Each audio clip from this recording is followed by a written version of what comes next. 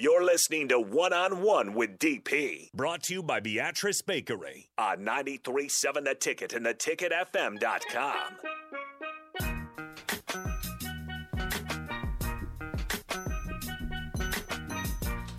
Welcome back, 93.7 The Ticket. One-on-one, and again, you guys have been great with the text line, 402-464-5685.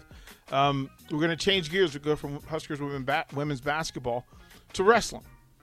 Scholastic wrestling. Classical. And we brought in father and son, Lincoln East. Let's bring in Brandon and Brandon Bouster. How you guys doing? Get up close, man. You sliding. Don't be afraid. This is I'm here. okay. Let's go. Okay, so I love the forever title. Like, you've gotten it early. That state championship thing has teeth. That you've accomplished this thing. Everybody dreams of it, but you now know the path to it. Right. Of all the things that you've done in your life, what's the toughest thing that you've had to do? In this game that is, wrestling is tough. There's a lot of things. Diet, it's time management, it's on-mat fatigue, it's recovery, it's all those things. What's the toughest thing for you? I'd say it really depends on the person, but it's just getting to starting to enjoy wrestling, like enjoy the hurt, enjoy the pain, starting to enjoy going to practice for 3 hours and then staying after for another hour, running sprints or hitting the ropes or doing extra drills with your training partner. Is that a coach's son thing, or is that a Brandon thing? I definitely wouldn't have developed that kind of trait without my father and my coaches, obviously. Yeah, that's special to me because that's something that that I would explain to him early on was you'll know when you know.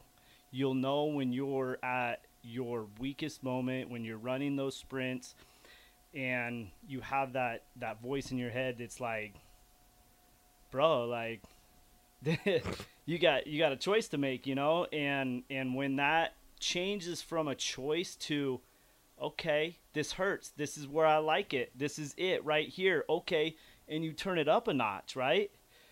That's the moment that you know that nothing can stop you. Being comfortable being uncomfortable. Exactly. That's exactly the term that we use. Right? That you go through this thing. Now, how many times has your son heard the stories of your championship? 1,000 times over. Right? Like, and he's told it several different ways, right? Oh, yeah. Never gets old, though. Right? Never gets old. Right. So I could ask you, okay, Dad, come on, Coach, give it to me. Give me that championship moment for you, the one that stands out. Oh, man. I don't – like, you're in a match, and within the match, I got it. Yeah, I think that comes at the final seconds when, it for me, it wasn't a very close match at the end.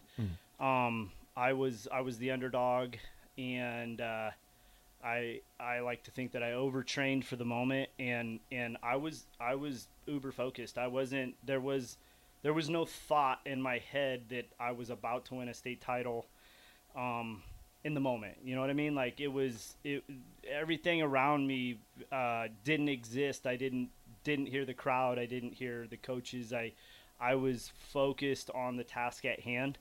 You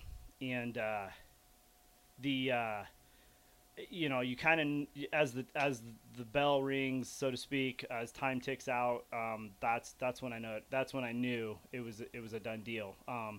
The individual that I was wrestling was an amazing wrestler, has great accolades, and was favored, and so I gave him that respect, he was a big hitter, so he could change a match at any second, no matter how much lead I had. So I was pretty focused to the last tick. Yeah. Who had the better championship match, you or your son? I mean, yeah, I think he had the better I like story. His, and honestly, everything. I I cherish his more than I cherish mine. That's good parenting and good coaching, right? That thing that it's there to represent Lincoln East, and my being here a couple of years, you start to identify programs that push people in the right direction. From a coaching standpoint, do you feel like your program is doing all the things that you can do the right way? Because not all programs, there are some programs that know. Right. Lincoln East, doing it the right way? Absolutely. I mean, culture is at its utmost there. That's first and foremost, and the winning and the wrestling really is secondary to the culture at what's being driven by the coaches there. We're pretty proud of that tradition. We're pretty proud to be a part of that tradition and to carry it on. And I know Brandon's in a leadership position this year, and he's well. Before I get back to him, I want to ask you the question: what's the thing that you say most to your son? Just have fun. Just have fun. Just remember to have fun. Don't let it overcome you. Wrestling's very much a mental sport more than it is a physical sport. Amen. It's a very physical sport. Don't get me wrong. You watch it and you see it, and that's what you see from a spectator's point of view. But it is more a mental sport than it is a physical sport. So just keeping that in mind and not letting it turn into something that's not fun, or unhealthy. Right. And starts to feel like maybe that it's something more than just a sport.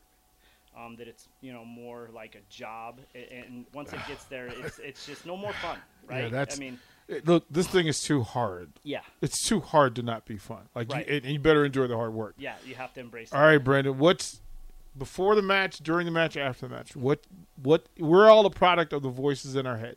For you, what's the thing that you say to yourself before matches, during matches, the most? I tell myself a lot of things. There's a lot of stuff going through my head sometimes. Well, that's wrestling. I mean, all the wrestlers that I know have this conversation with themselves that is different than any other sport, because you have to have control of the situation. You know that friction is coming, and then you have to have an answer for it. So I'm always curious about wrestlers, especially high-level championship wrestlers. Some will say, stay here, be present, stay connected, forward, up. What do you say to yourself? I just tell myself I'll be fine. Just tell myself everything's going to be fine and just dog it through. Yeah, I mean, that's pretty good. Now, your dad says, you're in a leadership position. That's what rings true to me. That's the thing that makes me lean in. So for you, what defines leadership? Being able to put yourself and others in a successful position. That is the dopest. Brandon. I've never heard that. I've never heard that either. Dope. I like that. Bro, I love that, right? I mean, we all like to think in some level that the people around us have a clue about who's in charge.